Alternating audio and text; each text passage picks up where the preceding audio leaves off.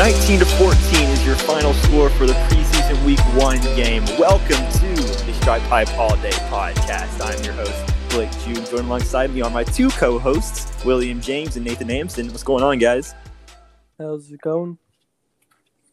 I'm moving and grooving. I'm enjoying my day, win after day, whatever it's called. I'm just having. Didn't you say the same exact thing in the last podcast?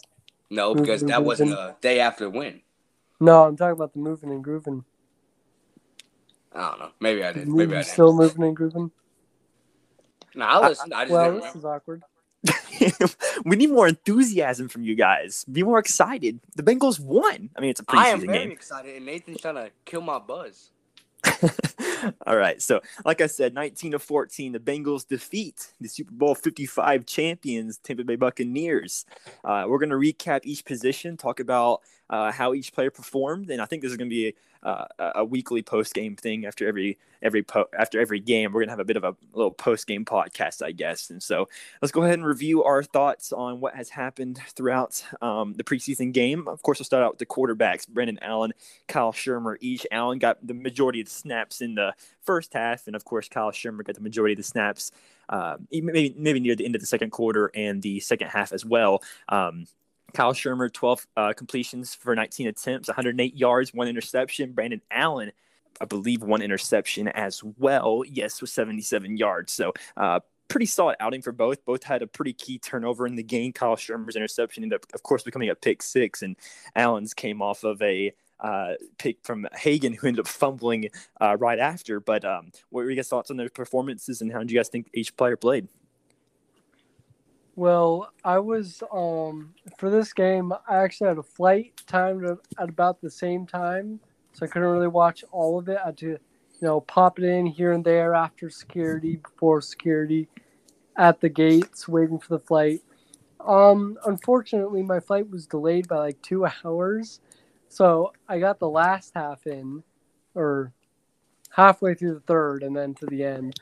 But I didn't really watch. I think QBs specifically, you got to watch the whole product to make it a good evaluation. So I won't throw my 2 cents in here. Well, I thought Brandon Allen played fairly well. I think first play of the game, there's a screen to Mixon where it was just completely off target, and my first thought was, okay, Burrow would have completed that. But we know Burrow is better than Brandon Allen. We're not going to sit here and talk about that. He did what he had to do. The drives didn't really lead to points because there was some fumbling issues, which, again, really aren't his fault. All you can do is complete the pass. What happens after is not up to you. So I'd probably give him like a B for this game. The interception, to be fair to Brandon Allen, well, it was a bad read in the first place, but to be fair, it was a fantastic play with the Bucs defender, I don't know his name, just skied up, tipped it with one hand, brought it down, and then, of course, fumbled right into Mike Thomas's hands. So that was an incredible play. So, I mean, was it a bad read? Yes. Was the pick all his fault? Not really. Kyle Shurmur, I really wasn't getting jiggy with what I saw. He had one big throw to, it might have been Trent Taylor. It was Trenton Irwin. There we go. Thank you. And it was called back for a hold. Outside of that, he really didn't show me much. The pick was a really bad throw to pick six. There was a third down in the red zone where he had a bad throw to Auden Tate, but we got bailed with a questionable flag call, but we take those around these parts. Shurmur, I'll probably give him like a C maybe. He didn't wow me, but he didn't make me think this guy's terrible. Although, I'm not going to lie, if a better QB3 came into question, I would definitely take it. Yeah, apparently Eric Dungy was not traveling with the team to Tampa Bay, so we did not get to see the 4th quarterback on the roster. But, of course, Brandon Allen played mainly for the entirety of the first team as well as the second team, and Shurmur, for the most part, participated with the third team. So I thought both quarterbacks were kind of comparable. Both of them didn't really, when it came to short passes, they were normally on target and correct, but did have occasional misses, and, of course, both had interceptions, one of them looking a little bit worse than the other. I really thought Brandon Allen's interception wasn't entirely his fault. That was just bad positioning by Mike Thomas. But overall, I think that both of them were pretty comparable. The main difference is Brandon Allen faced against much stiffer competition, of course, going against the first and second team of the Tampa Bay Buccaneers. So I'll give Allen the edge in this QB battle. But I will say Kyle Schubert did not perform too bad from what I was expecting. We haven't really seen him play in a long time. He hasn't. I don't think I believe he's not played a snap in like 700 days in the NFL. So this is his first chance, I guess, back on the field. And I thought he performed pretty solid from what we asked him to do, all things considered. You know, you're not expecting too much from a QB3. So not complaining too bad about him at all. So let's go ahead and move on to the running backs here. Of course, Samaje Perine, Joe Mixon were the primary guys in the first team. Neither of them really did too much. As you mentioned, Mixon had one reception, I believe. No, he did not. He did not. I believe that was the screen that was off target. Yeah, he should have. Correct. Okay. Yeah, Mixon had one carry for 3 yards. Samaje Perine had 3 carries for 5 yards and a fumble. But the two main MVPs of this game, I would say, are both Chris Evans and Jacquez Patrick. Evans came in with the second team and had 12 rushes for 25 yards and a touchdown, along with 4 receptions for 33 yards, while Jacquez Patrick led all rushers with 15 carries for 71 yards and 0 targets, so no catches there. But both of them had fantastic performances and was just a really strong game from the running back core in general. Yeah, I agree. I feel like Patrick and Evans fit their mold exactly, like to a T. You know, coming in, Jacquez Patrick is this big, run it down the middle type guy. You know, I joked around with everybody during the game that he's kind of like a Derrick Henry light. Obviously not, but because he's probably not going to make the team, but still. He showed exactly that prototype throughout the game, especially in the fourth quarter, shaking off 2 big runs to protect the lead and milk down the clock. I thought he was very good on the ground. Chris Evans, he was iffy in the run game, but in the pass game is where he really showed. Statistically, nothing impressive, but he did what we've been hearing throughout camp, in the training camp, through the practices. We've been hearing about his receiving upside and his receiving ability. That was on full display, and we could see, those skills live. One thing I notice a lot that he needs to work on is he tends to go east and west a lot, and he also tends to backtrack to try and get away from people.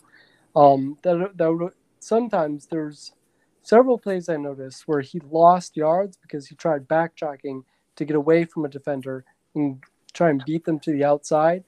But that doesn't really work in the NFL. That might work in college, but it doesn't work here. Yeah, I agree with everything 100%. I'm not going to touch on Perine and Mixon because the sample size was small. I will say Perine, please, hold on to the football. I'd appreciate it. But outside of that, I really liked what I saw from both of them.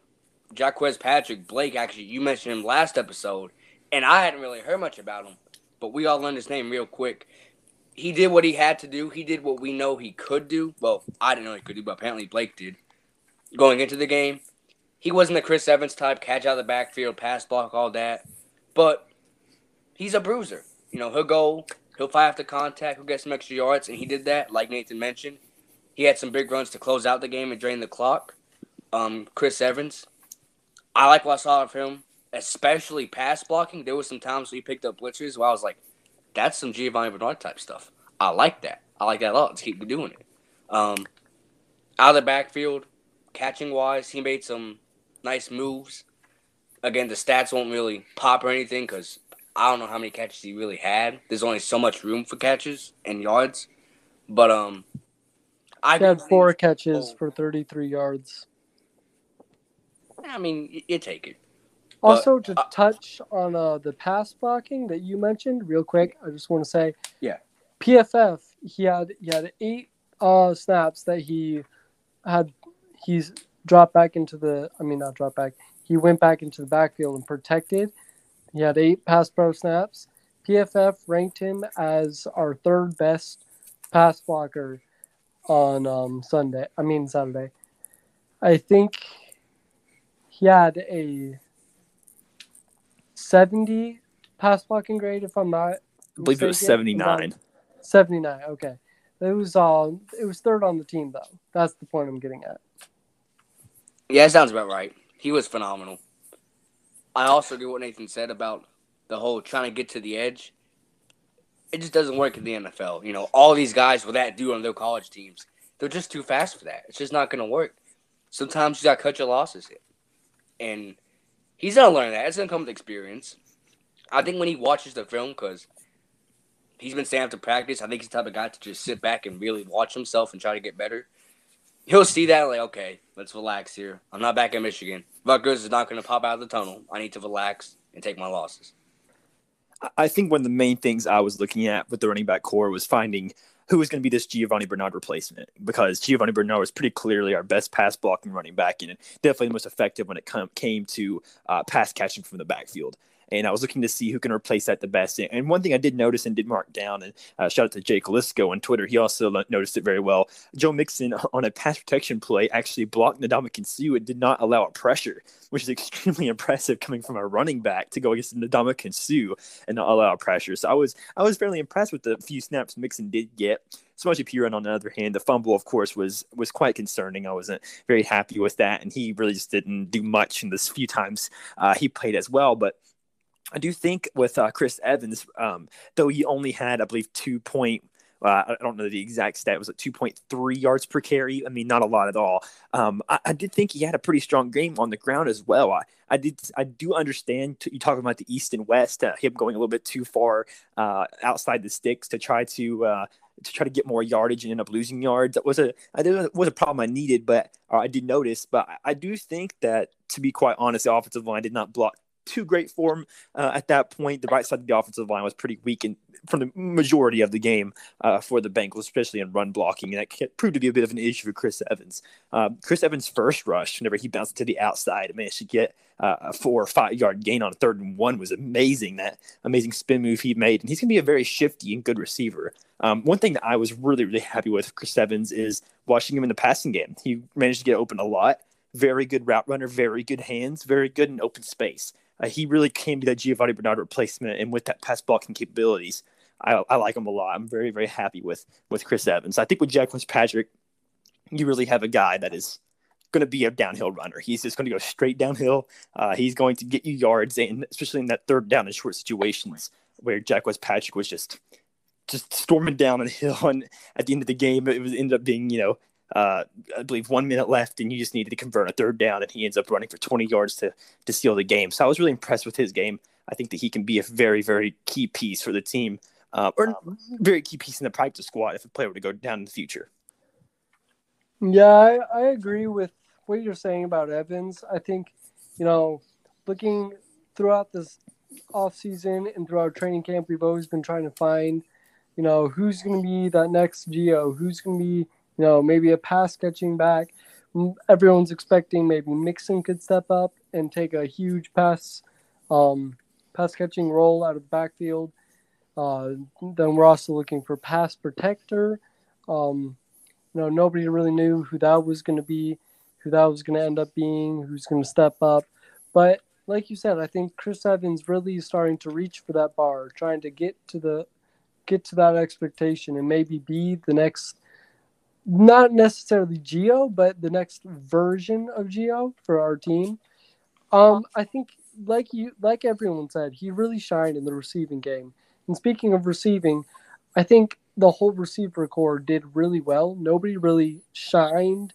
Nobody's stat sheets, bouncing out and looking amazing. But I think everybody did really good, namely Trenton Irwin, which I think had a really good game despite, his stats not looking like he had an amazing game. Yeah, that's a good segue into what we're talking about next, the wide receiver core. As you mentioned, a lot of wide receivers got targeted in today's game. I think the only player that did not out of the group might have been Trenton Irwin, Trent Taylor, as Irwin caught 3 receptions for 35 yards. Mike Thomas with 2 receptions for 32 yards. Jamar Chase with a 16-yard reception. Stanley Morgan with 2 receptions for 16 yards. I can go down the list. Tyler Boyd, T. Higgins, Scotty Washington, Auden Tate all got a catch.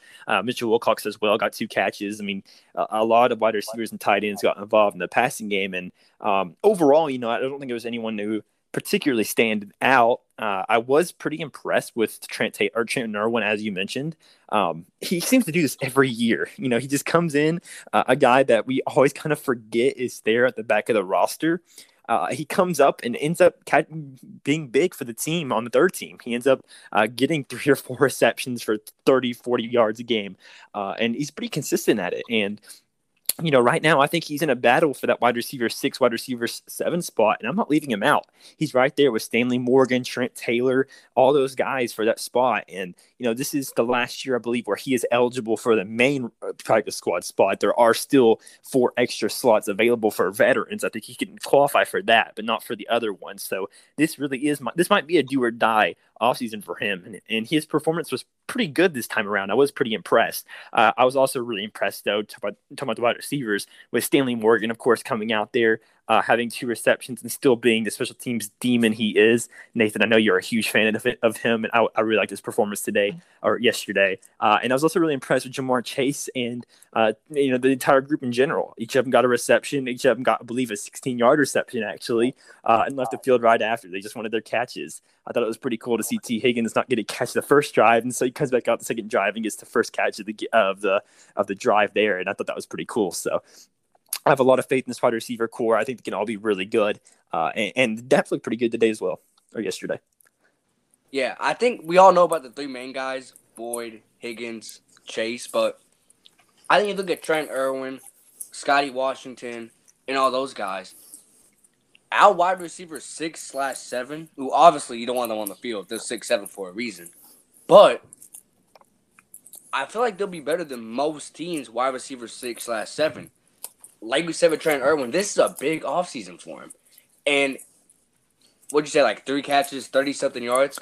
That doesn't include the absolutely huge game he had that was called back because somebody, I can't remember who it was, I apologize, had a holding call. So he had a fantastic game. Now, granted, you know, he's playing against the third team, but he's also with the third team. So he's dealing with the third team QB, you know, third team offensive line, try to give him some time, which they didn't do much of that at all, and we'll get to that later. So I think overall, just top to bottom, like you said, Jamar had a catch, T had a catch, Boy had a catch. It was good seeing everybody eat, everybody do some things. Mike Thomas, he had some catches, although this was not a great game for him. None of the stats deceive you. He really wasn't that great. But just everybody had a catch. Everybody got some yards. It just feels good seeing everybody, you know, gain a little bit. Mike Thomas had a key fumble in the second drive of the game that resulted in, of course, a turnover for the Bengals, as well as allowing an interception that was eventually gained back by him after forcing another fumble. So, you know, yeah, pretty up and down game for Mike Thomas. I thought he did respond pretty well after those 2 mistakes that he did make, but those are definitely something the Bengals are going to have to recognize. And I think, you know, a lot of people expected Mike Thomas to be an automatic roster lock once the Bengals re-signed him this season, but I think it's far from that. I think there's definitely a scenario out there where some guy like Stanley Morgan just shows that he is more valuable on special teams, can be just as good of a wide receiver on offense. And I thought, you know, he really didn't do too much in the game, but of course, 2 receptions for 16 yards isn't too bad, especially playing for a little bit for the second and third team. So he did have a chance to go out there and impress, and I think he did for all things considered. So, you know, overall, just a pretty strong game. I wanted to see a little bit more of Scotty Washington, and of course, we did have Puka Williams out with an injury, who I was really looking forward to seeing, and actually had him a player of the game before we realized he was out. But I was pretty excited to see Scotty Washington, and I was disappointed he didn't get to play too much. But I do think it's certainly possible that we might see him a little bit more in week 2 and 3. Yeah, I think just the whole wide receiver core from top to bottom is filled with a whole bunch of different guys that just need to get playing time, and we need to see what they are. Hopefully, like you mentioned, Scotty Washington gets a little more playing time next preseason game, because I like to see what he can do. I think the top 5 spots we already have locked in: Chase, Boyd, Higgins, Tate, and then Trent Taylor. So everyone's fighting for that 6th and 7th spot if we carry 7, which I think we will. You know, right now it seems like Irwin, Morgan, and Thomas are probably all the ones, you know, the top competitors right now. Obviously subject to change week by week, practice by practice, but right now it's a battle between them, and Irwin probably has the edge of all of them after a really good game. And Thomas, not helping his case with that bad fumble. I think everybody in general was struggling with ball control. I think we had 4 fumbles, I believe, maybe 3 or 4. I Yeah, believe it four was. fumbles. It was 4 fumbles, one from Pirine, one from Thomas, one from Shermer, and a botched snap that was a fumble. Okay. And we also had, 2 picks. So ball control was an issue. Obviously, it's not the starters. Can't expect them to have a perfect game with ball security, but that is something I'd like to see get better as the weeks progress in preseason. And hopefully, you know, you want these guys to be, you can't go a season without a single injury. Somebody's going to get hurt, and you'd want to have guys coming in that can handle the ball without turning the ball over. Yeah, moving over to the tight end core now. That's just something that Will pointed out in the I guess pregame podcast, the third podcast episode, talking about how he was really interested in seeing these backup tight ends and how they perform. So we finally got to see him today, and it really did feel like there was one guy that kind of had the edge over the others. Cheyenne O'Grady did not play in this game, and I do not believe Pro Wells played either, who was released today, actually. Bit of breaking news there. Pro Wells is no longer with the team, but, a pretty strong performance from Thaddeus Mossvall, the tight ends. I believe he had one catch for 16 yards, or for 14 yards, excuse me, and he did perform pretty solid on special teams and was able to see the field quite a bit throughout the game. Mitchell Wilcox had 2 receptions, but due to catching a ball and getting tackled almost immediately, he had 0 yards total in receptions. So not really any net yards for Wilcox. And as formation Shrek, he had, I believe, had been targeted once and did not catch the ball. But Shrek did play a lot on special teams, twice, excuse me. But he had not caught the ball at all. So really kind of feel like Moss maybe created maybe a little bit of separation there at the tight end 3 spot. What are you guys' thoughts on Moss? And I know, Will, you're a little bit disappointed that CJ Uzama didn't get impressed as much, but we didn't get to see a lot of Sample or Uzama. But just give me your thoughts on the tight end 3 spot and where it's at as of now. Prior to training camp, I think me and you were very big fans of CJ O'Grady. We were expecting him to take over the Ethan Carter, Ryan Hewitt type role, that almost fullback tight end hybrid.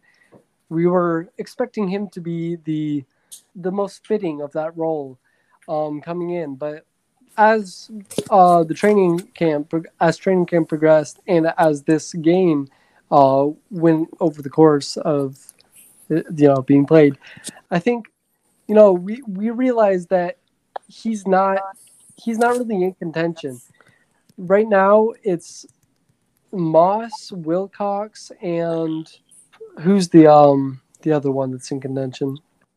Shrek, yeah, Moss, Wilcox, and Shrek. Me and Blake were expecting O'Grady to get that role, but it's actually going to be one of those 3 that seemed like they're going to get the role.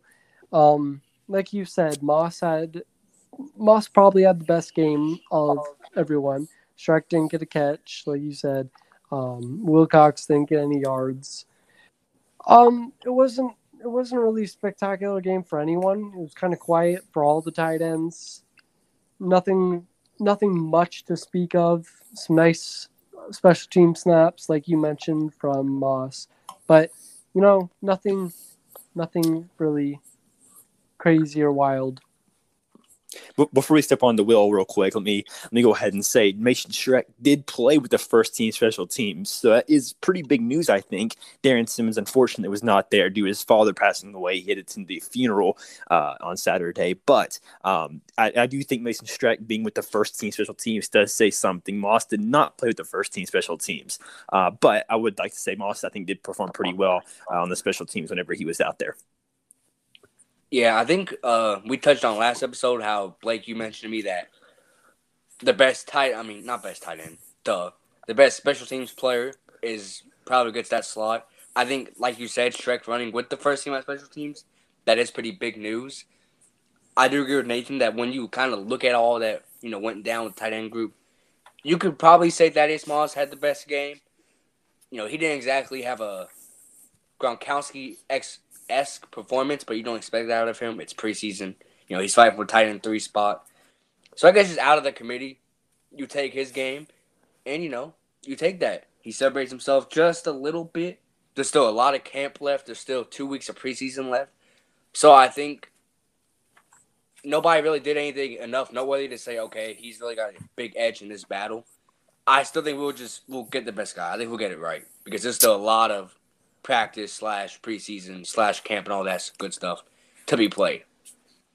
I had reported originally before the preseason game that Moss and Wilcox seemed to be the front runners for the tight end 3 spot. And if basing it off of that, it really does feel like Moss had a pretty clear edge over Wilcox in the battle after the preseason week 1 game. But I do think Nathan Strike starting for the first team special teams could be telling because that leads me to believe that he is trusted more on special teams over Moss and Wilcox, which could definitely play a factor. But we'll have to see, of course. There's still 2 more preseason games to be played. So moving over to probably the most important position on the offensive side and something that I think all of us were keeping an eye on for the most part, the offensive line. A lot to digest or to break down and digest here, but I would like to say, for one, Deontay Smith looked like a beast.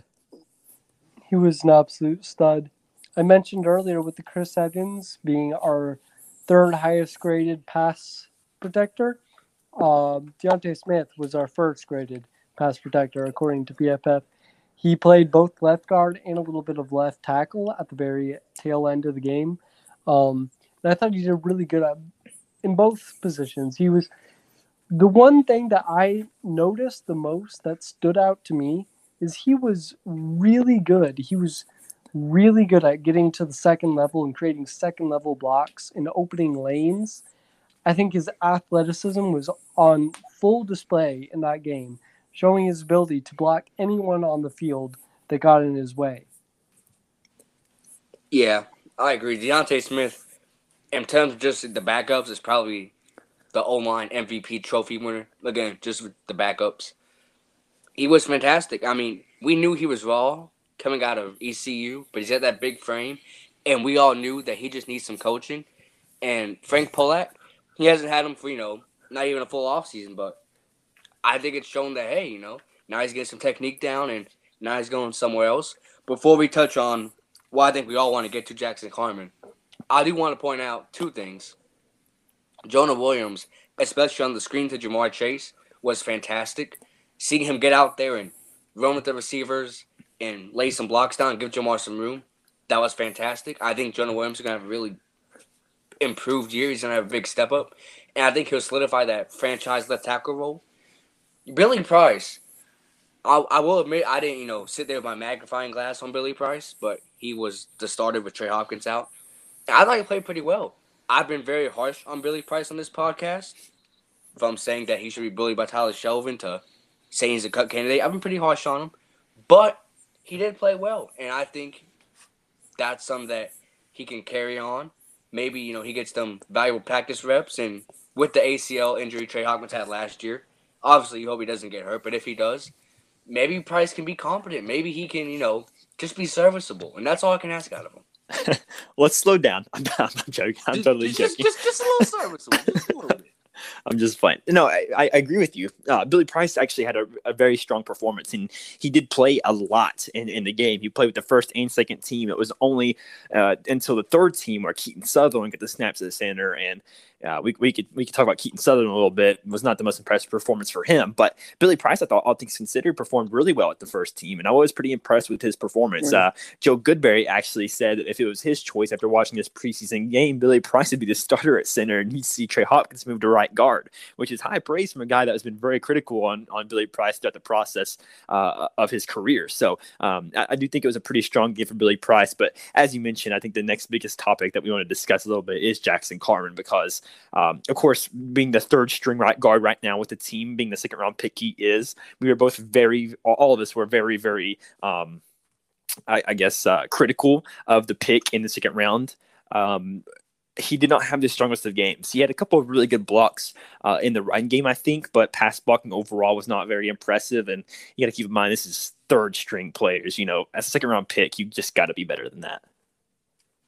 Yeah, I think, everybody I think everybody disliked the pick. That's not really up for debate or anything. But at this point, he's on the team. We could have had this player, that player, whatever. It doesn't matter. That's all in the past now. He's on the team. We need to see his development through, and we need to hope he becomes the best player he can be. We all knew the development might take a while, or the switch, from tackle to right guard might take a while to fully get used to this new position.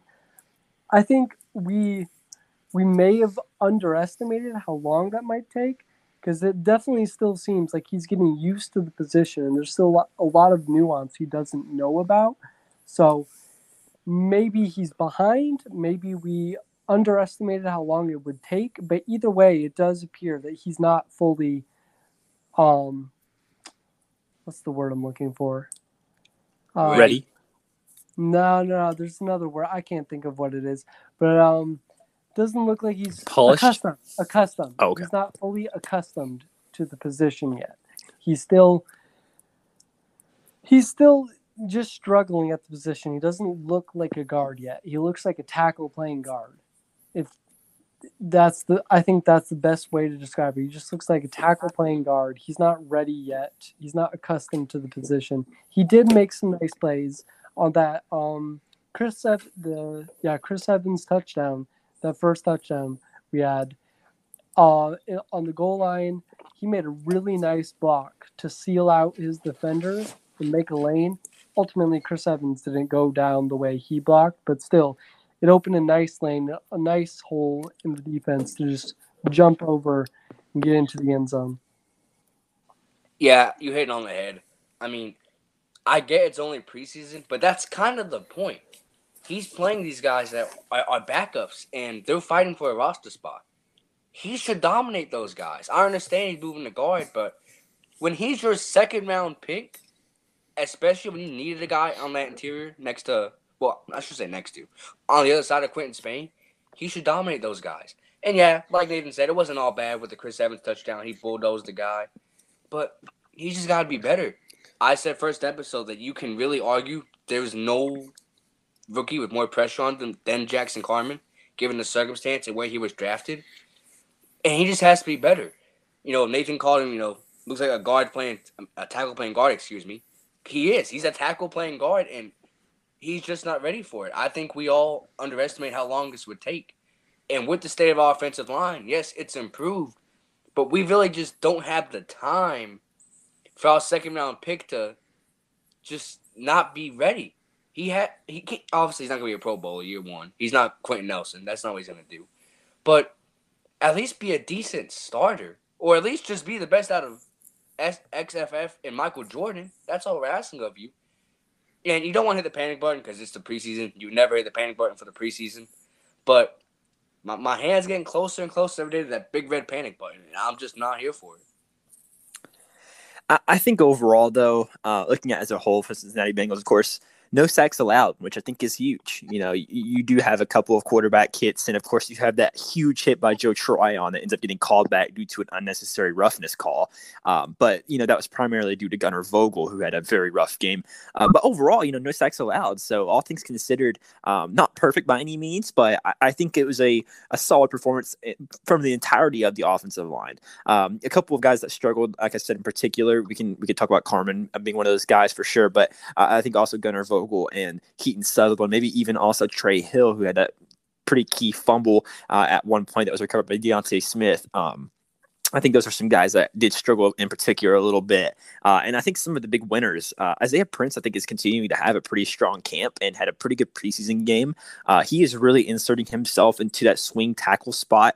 The Bengals generally like to take 4 tackles with them onto the roster, and you would assume Fred Johnson is the third guy right now. And with Deontay Smith being one of the playing at guard a lot now at this point, there might be a possibility that Isaiah Prince maybe finds his way onto the roster as that 4th offensive tackle, and he performed pretty well, all things considered, in replacement of Fred Johnson, who was out for the game against the Tampa Bay Buccaneers. So I was pretty impressed with him. And I would also like to shout out Quentin Spain, who I think, again, whenever he played, had a pretty strong game. And I thought he performed pretty well. But Michael Jordan still getting a lot of first-team snaps, didn't do too bad himself. Overall, though, I think a pretty solid performance from the offensive line, despite a few guys who didn't do too well. Yeah, for what it's worth, with the Joe Tryon play, I think that play should have stood. I didn't agree with the penalty, but that's besides the point. We kept our quarterbacks upright all day, and for facing a defensive line like Tampa's, which is such a strong defensive line, I don't think Shaquille Barrett played. He might have. I don't remember. But I don't think he did. I don't think they had their full line together. But either way, being able to keep play.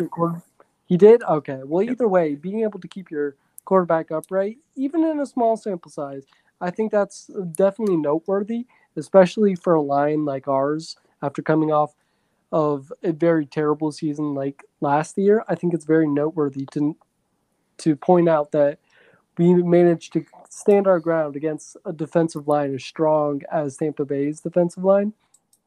Like you said, Michael Jordan, I think, not necessarily impressed me, but I think he did a lot better than I was expecting him to.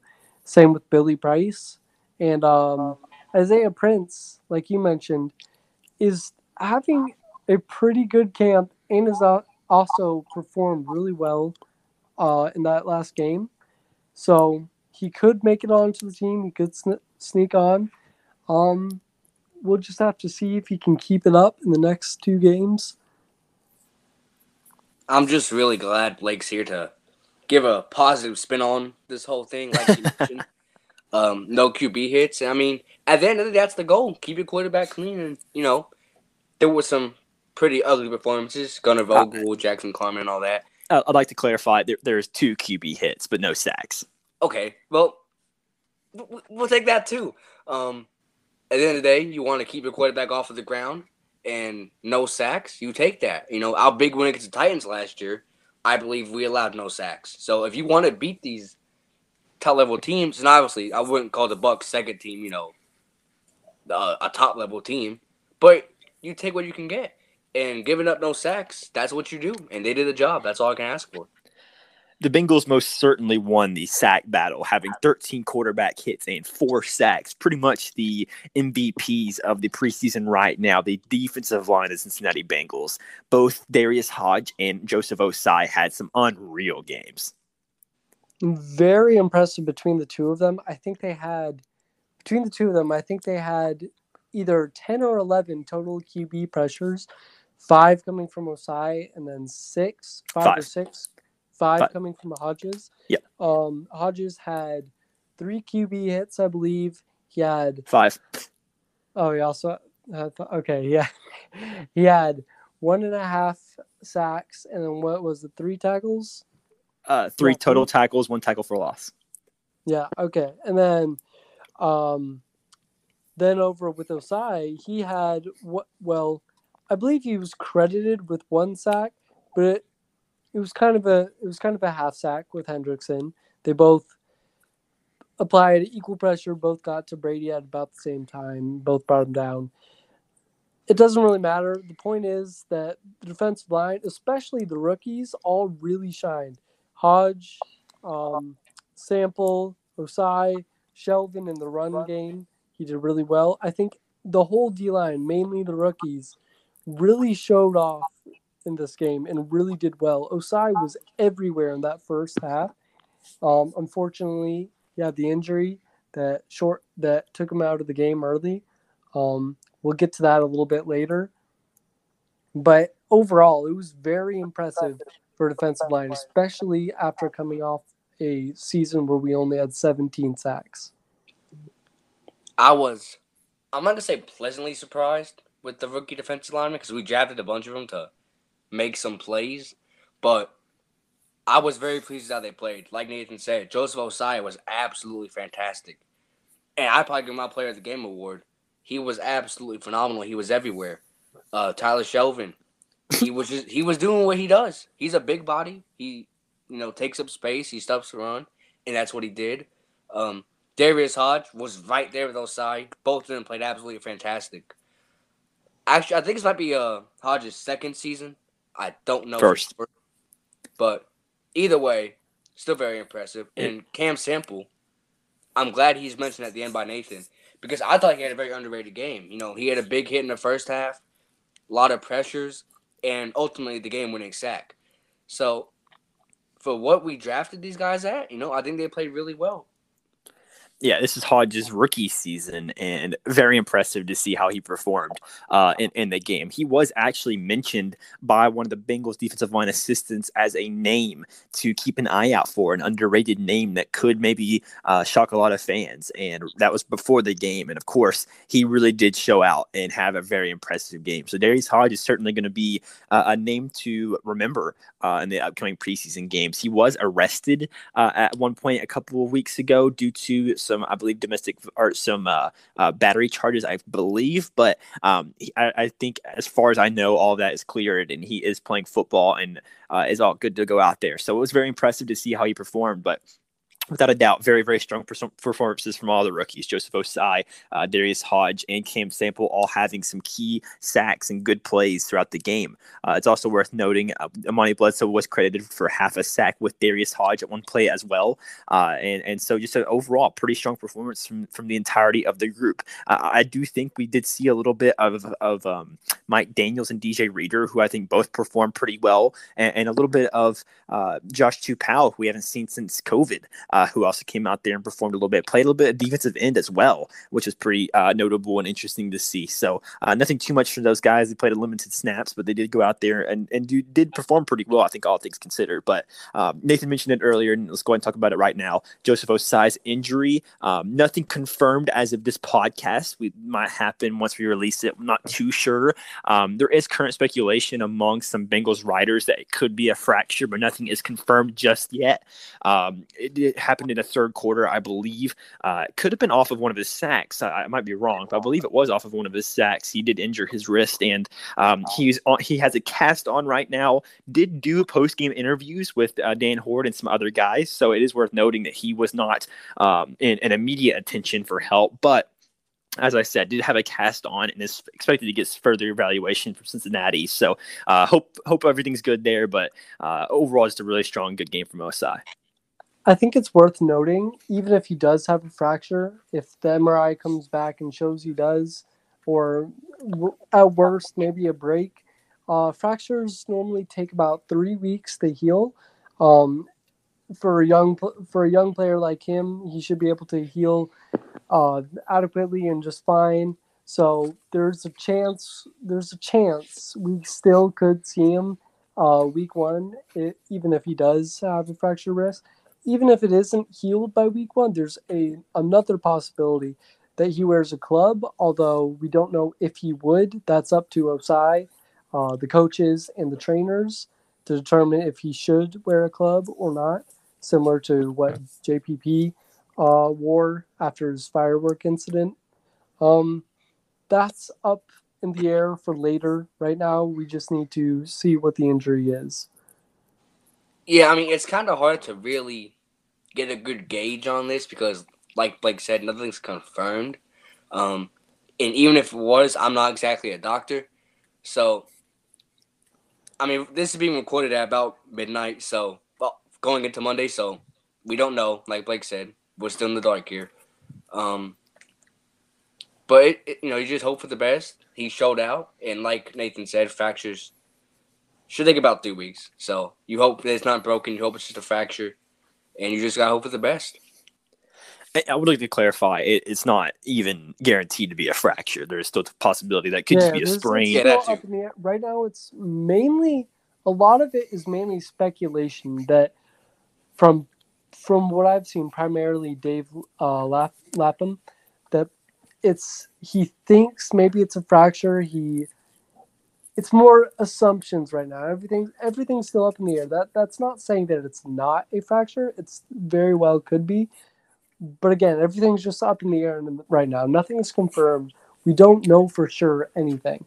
There's a possibility it's fractured. We don't know that yet. It's very likely. I believe the Cincinnati Bengals are already back in Cincinnati right now, so it's very likely he will be going through testing on Monday or Tuesday, and it is likely we probably do hear something about him. But I think one thing's almost for certain: it's likely Joseph Ossai is going to be shut down for the final 2 preseason games. So, but his first performance was very promising, and I'm very excited to see what he has to be, or for what he's going to be in the future. I mean, a lot of people on Twitter were just very, very impressed with his burst and being able to basically shoot out of a cannon. Goes 100% at all times. And of course, the rookie sacking Tom Brady in his first, I believe it was the first snap he played in the preseason game, coming out on 3rd down against Tom Brady and getting a huge sack against Tristan Wirfs, who notably in his career has only had 1 sack allowed against Khalil Mack. He was also probably a top 3 right tackle last year, even as a rookie. He was very impressive. He was a big factor in that Super Bowl team in Tampa. Like you said, he only allowed 1 sack, and that was to Khalil Mack. He went up against, I can't remember. He's gone up against Brian Burns, Joey Bosa, Trey Cam Hendrickson. Jordan, Cam Jordan, Trey Hendrickson. A lot of very notable names, and he's only allowed just the 1 sack to Khalil Mack. It looked like it was supposed to be the play in preseason. It looks like it was supposed to be an edge tackle stunt, and the guard was just slow on picking up Ossai. So I guess it's not all on Wirfs, but it's still very impressive to be able to beat Wirfs in, I think you said, his first ever snap in the preseason and get a sack on Tom Brady, which I'm sure felt good to sack the greatest player of all time. That's just got to be so wild. Like, if you're just Ossai, like, you grew up, like, Tom Brady's been winning Super Bowls your entire life, and, like, your first drive, you sack him. I can't imagine what that feels like. But, again, we hope it's for the best. Nothing's confirmed yet. And we're not exactly doctors around these parts, so we're just hoping for the best. I would like to say on Dan Hort's podcast, Joseph Ossai did get interviewed, and he did say that in the huddle, he just looked over and saw Tom Brady and was just anxious. He lined up right against Rob Gronkowski and just was like, wow, I'm really playing against these guys. And it's pretty surreal seeing that Joseph Ossai, who's 21 years old, the youngest Bengal on the roster, is sacking a guy that is over half of his age, a 44-year-old Tom Brady, which I think is really, really cool and notable to look at, just the big age difference between the two. I would like to say Tom Brady did fall pretty quick. I think the average NFL quarterback probably might have had a little bit more of a chance to escape that, but at the same time, I think it is very notable that Joseph Ossai pretty clearly beat the Buccaneers offensive line, which was statistically one of the better offensive line in the NFL last year. And that is very, very promising for his future. So we spent a lot of time on the defensive line. Let's move over to the linebacking core. I think the notable name out of this group that performed the best was Joe Bachie, the undrafted free agent picked up from the New Orleans Saints. I really liked his performance, but also pretty strong performances from Marcus Bailey and Jordan Evans. Well, Jordan Evans, I thought, had a pretty shaky game. He was early in the game specifically. He was picked on a lot in coverage. They were targeting whichever zone or man he was covering, and they were to pretty good success. He started to step it up as the game went on. He got more.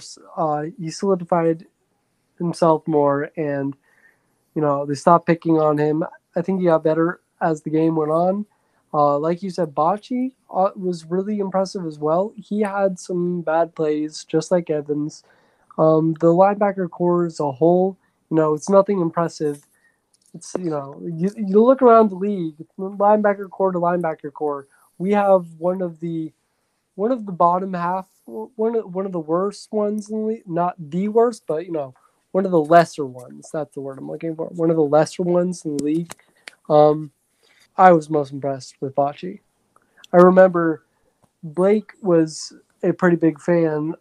If I'm not mistaken, Blake was a pretty big fan of Bachie coming out of college 2 years ago, I believe it was. Yeah, I was quite a big fan of Abachi. It was the same draft with Logan Wilson, Marcus Bailey, and King Davis Gaither. I did have, I believe, it was a 4th-round grade on Bachi, as well as Marcus Bailey, and both of them ended up, Marcus Bailey, of course, being a 7th-round pick, and Bachi being an undrafted free agent. Kind of surprised me to see how much they both fell, but I'm very happy with both of them. I think they're both going to be pretty good players possibly in the future. I think this game for the linebacking core was very representative of what they are going into the season. A lot of youth out there, and there's still a lot of questions about who can and can't take that next step. I don't know how much we've really learned. Joe Bacci did have a good game. Jordan Evans was, so-so. He had some bad plays in the past game, but he had a big run stop early in the game. Marcus Bailey, he did well. And I think Marcus Bailey, I feel like the reason he fell so much was because of his injury issues. The play was definitely there. If he can just stay healthy, I think I'm not going to say a big part because he won't be, but a nice rotational piece in our linebacker core. And correct me if I'm wrong, but I believe we've heard in camp he's been pretty improved. So if he can just stay healthy and be what he was and why, Blake, you gave him that 4th-round grade, I think will be a pretty sizable boost in linebacking core, especially with being as young as it is. I would still like to get a veteran in there, but if it hasn't happened by now, it's not going to happen. So we're just going to roll with the young guns and see what happens. Yeah, for sure. I think overall it's just a pretty promising group. We didn't see a lot from Jermaine Pratt or Logan Wilson, but both of them did come out and play. And, of course, they did hold in the defense. So overall, I think I was pretty happy with the linebacker core in general. I do think there are definitely some rooms for improvement in certain spots for sure. I do think but I do think I was really impressed with the running back or with them stopping the running game. I think in total, Tampa Bay only had 23 yards rushing, which is super impressive. And I do think all the linebackers did play a big role in that. King Davis Gaither is another guy that I did think had a pretty solid game as well. All of them were pretty big or were pretty big contributors to special teams. So I think overall it's a pretty balanced game for the linebackers. Nothing too over the top or impressive for any of them. No particular plays, but they were definitely solid. And I would like to give a quick shout out to all those guys. So moving on next to the cornerback room, and I do think that this one does have a couple of winners and losers in particular that we need to talk about. For starters, I believe that the starting group was very impressive. And, of course, Darius Phillips came in and had 2 big pass breakups, which I was very impressed with. And I did think he played pretty well. But further down the list a little bit, definitely think Tony Brown struggled up quite a bit in his first preseason game this year with the Bengals. And I do think we did see a couple of guys get taken advantage of a little bit. Brandon Wilson's more of a safety, but he did get quite often targeted against and did get beat quite a bit. And Jalen Davis, I thought, performed really, really well. And I've heard rumors that he might have pulled ahead a little bit in that cornerback 6 room. I think the secondary as a whole, everybody was pretty good. The team showed how deep the cornerback room is. We were sticking to receivers all game. I thought, getting down to the 3rd team, even to the guys that would make up a 4th team, since we have so many secondary players, I think it was all impressive from top to bottom. We never really had much of a decline. Obviously, their wide receivers are getting worse as they go down the teams from 1st to 2nd to 3rd. But as we're going down from 1st to 2nd to 3rd with our cornerbacks, we're not taking any noticeable longer falls than they are. We're sticking with them the whole game. And I thought just in general, the depth that we showed was very impressive, especially, guys like Darius Phillips and Jalen Davis, like you mentioned. They both played really good. And the starting team also, like you mentioned, did really good. I was impressed with Trey Wayne specifically, throughout camp. He had some injuries, sat out for some parts of the camp. And, the main name we were hearing throughout camp was Chidobe Awuzie. We were hearing about him throughout the entire camp, from start to finish. Everyone was talking about how great he was. So coming out and seeing Trey Wayne still perform really well kind of not necessarily shocked me, but kind of good spirit. It gave me good spirits knowing that, even with a little bit of missed time and not much, not much shining throughout camp per se, he still came out and performed really well. Even with obviously barring, obviously with a small sample size, but still, I thought it was impressive.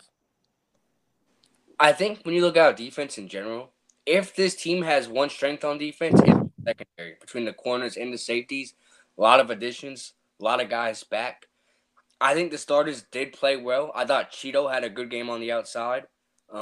Like Blake said, Darius Phillips made some plays. I thought Winston Rose, he's on the practice squad for about 2 years now, former CFL corner.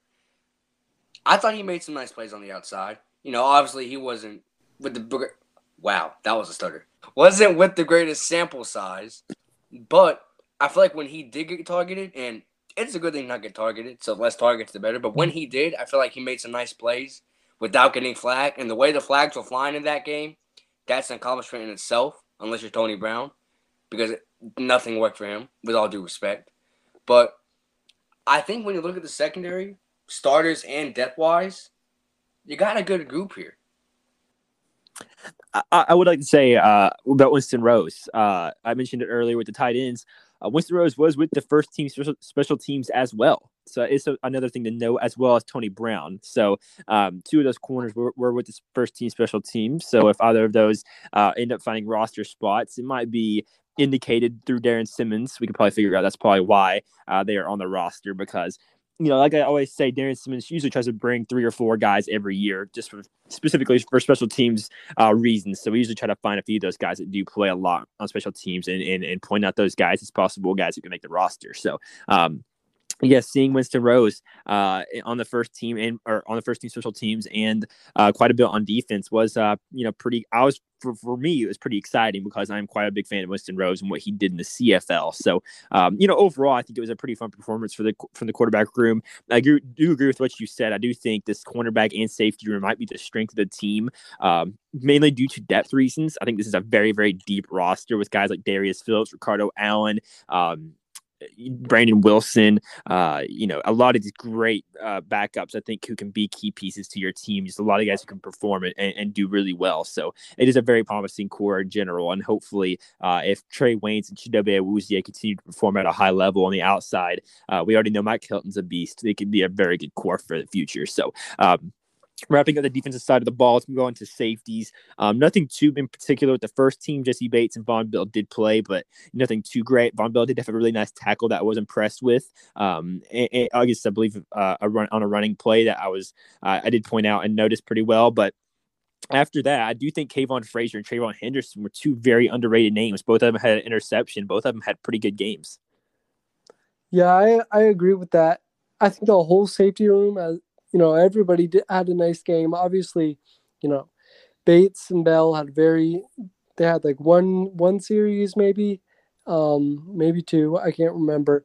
Bates didn't log a single stat. He's free safety though, so you don't want your free safety logging stats. You want to be able to, it's his safety. You don't want your safety getting all the stats.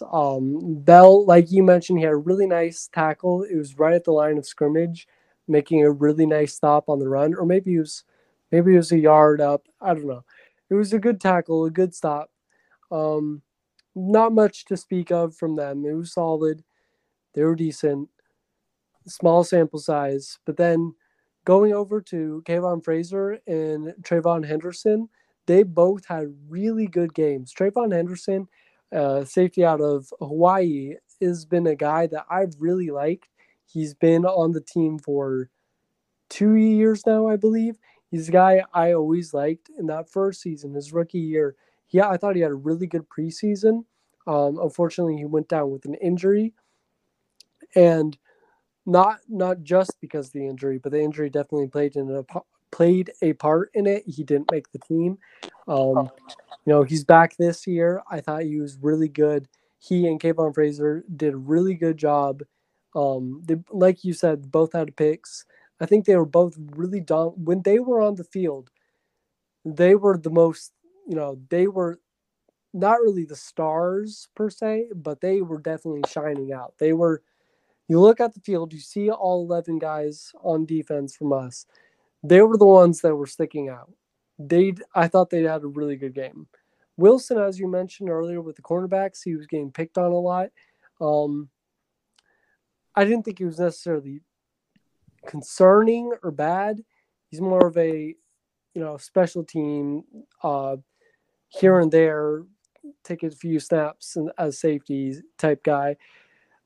Nothing really concerned me about the way he performed, but it was worth noting he was getting picked on a couple times.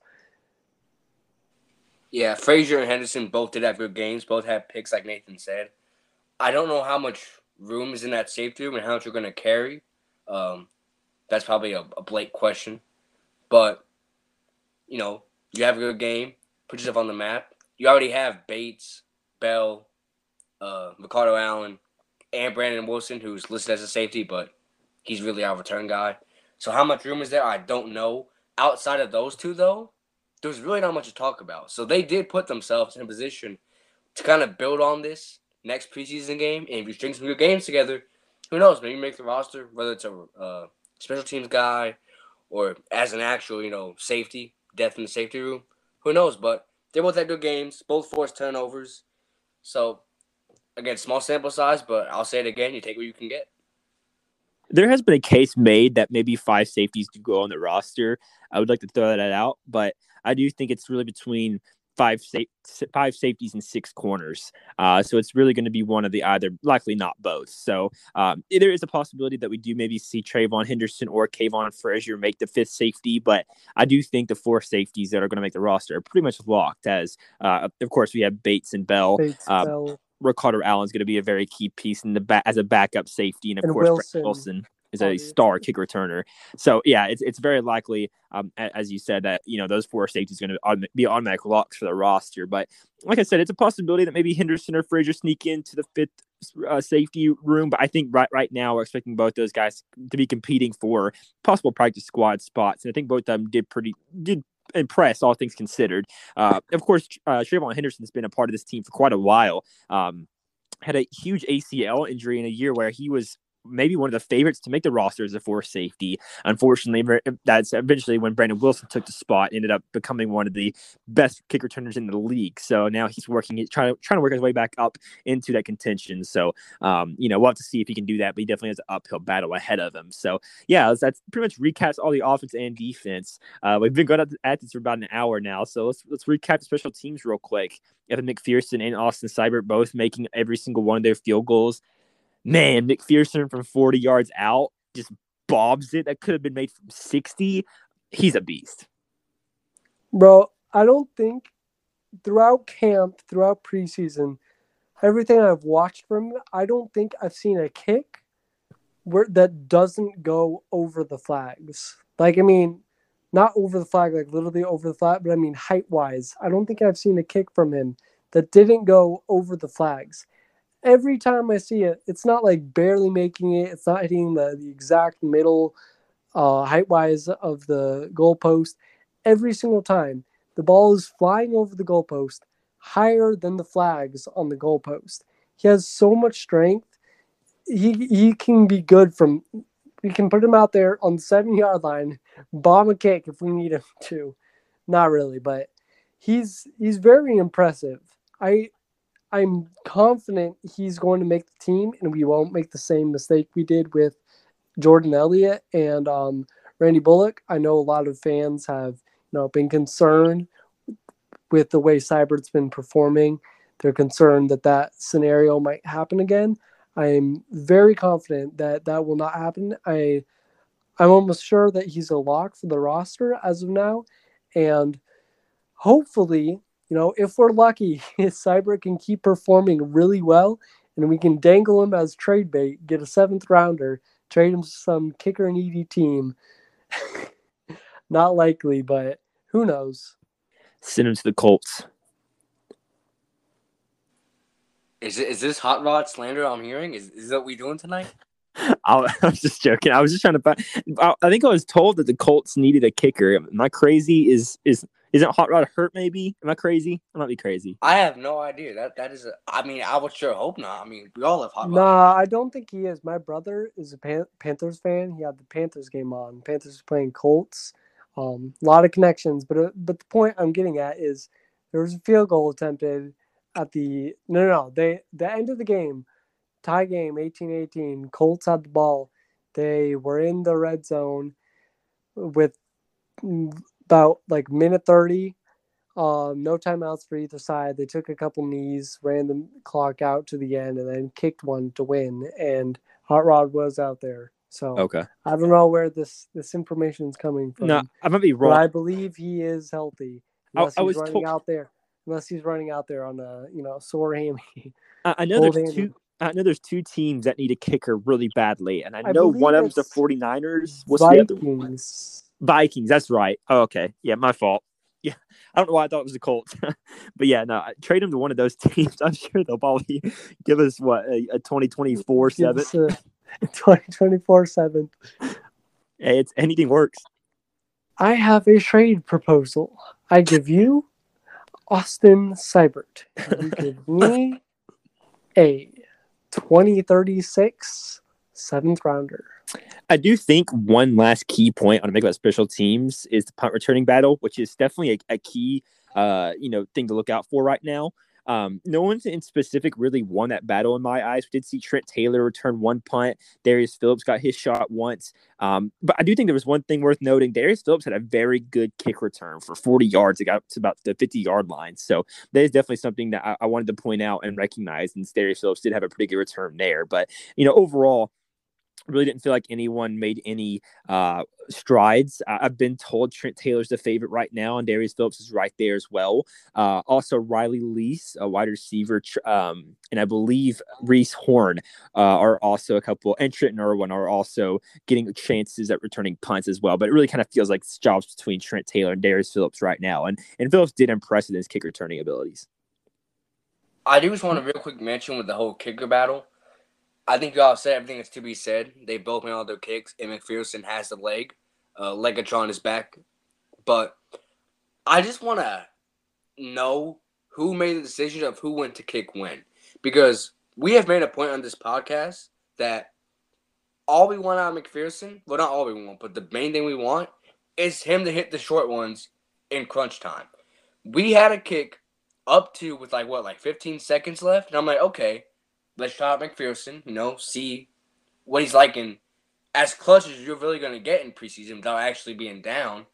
And we tried out Seibert. Why? If I'm not mistaken, we were just alternating kickers for every single kick we did. Kickoff, we did McPherson. Very next extra point or field goal opportunity, we'd go Seibert, and then the very next kickoff, extra point, or field goal opportunity, we'd put out McPherson and, continue the pattern. I could be mistaken, though, but I believe that was the pattern. I don't think we had any plans like we put XYZ kicker in for short distance, XYZ for long distance, etc. I think we were just alternating every other kick.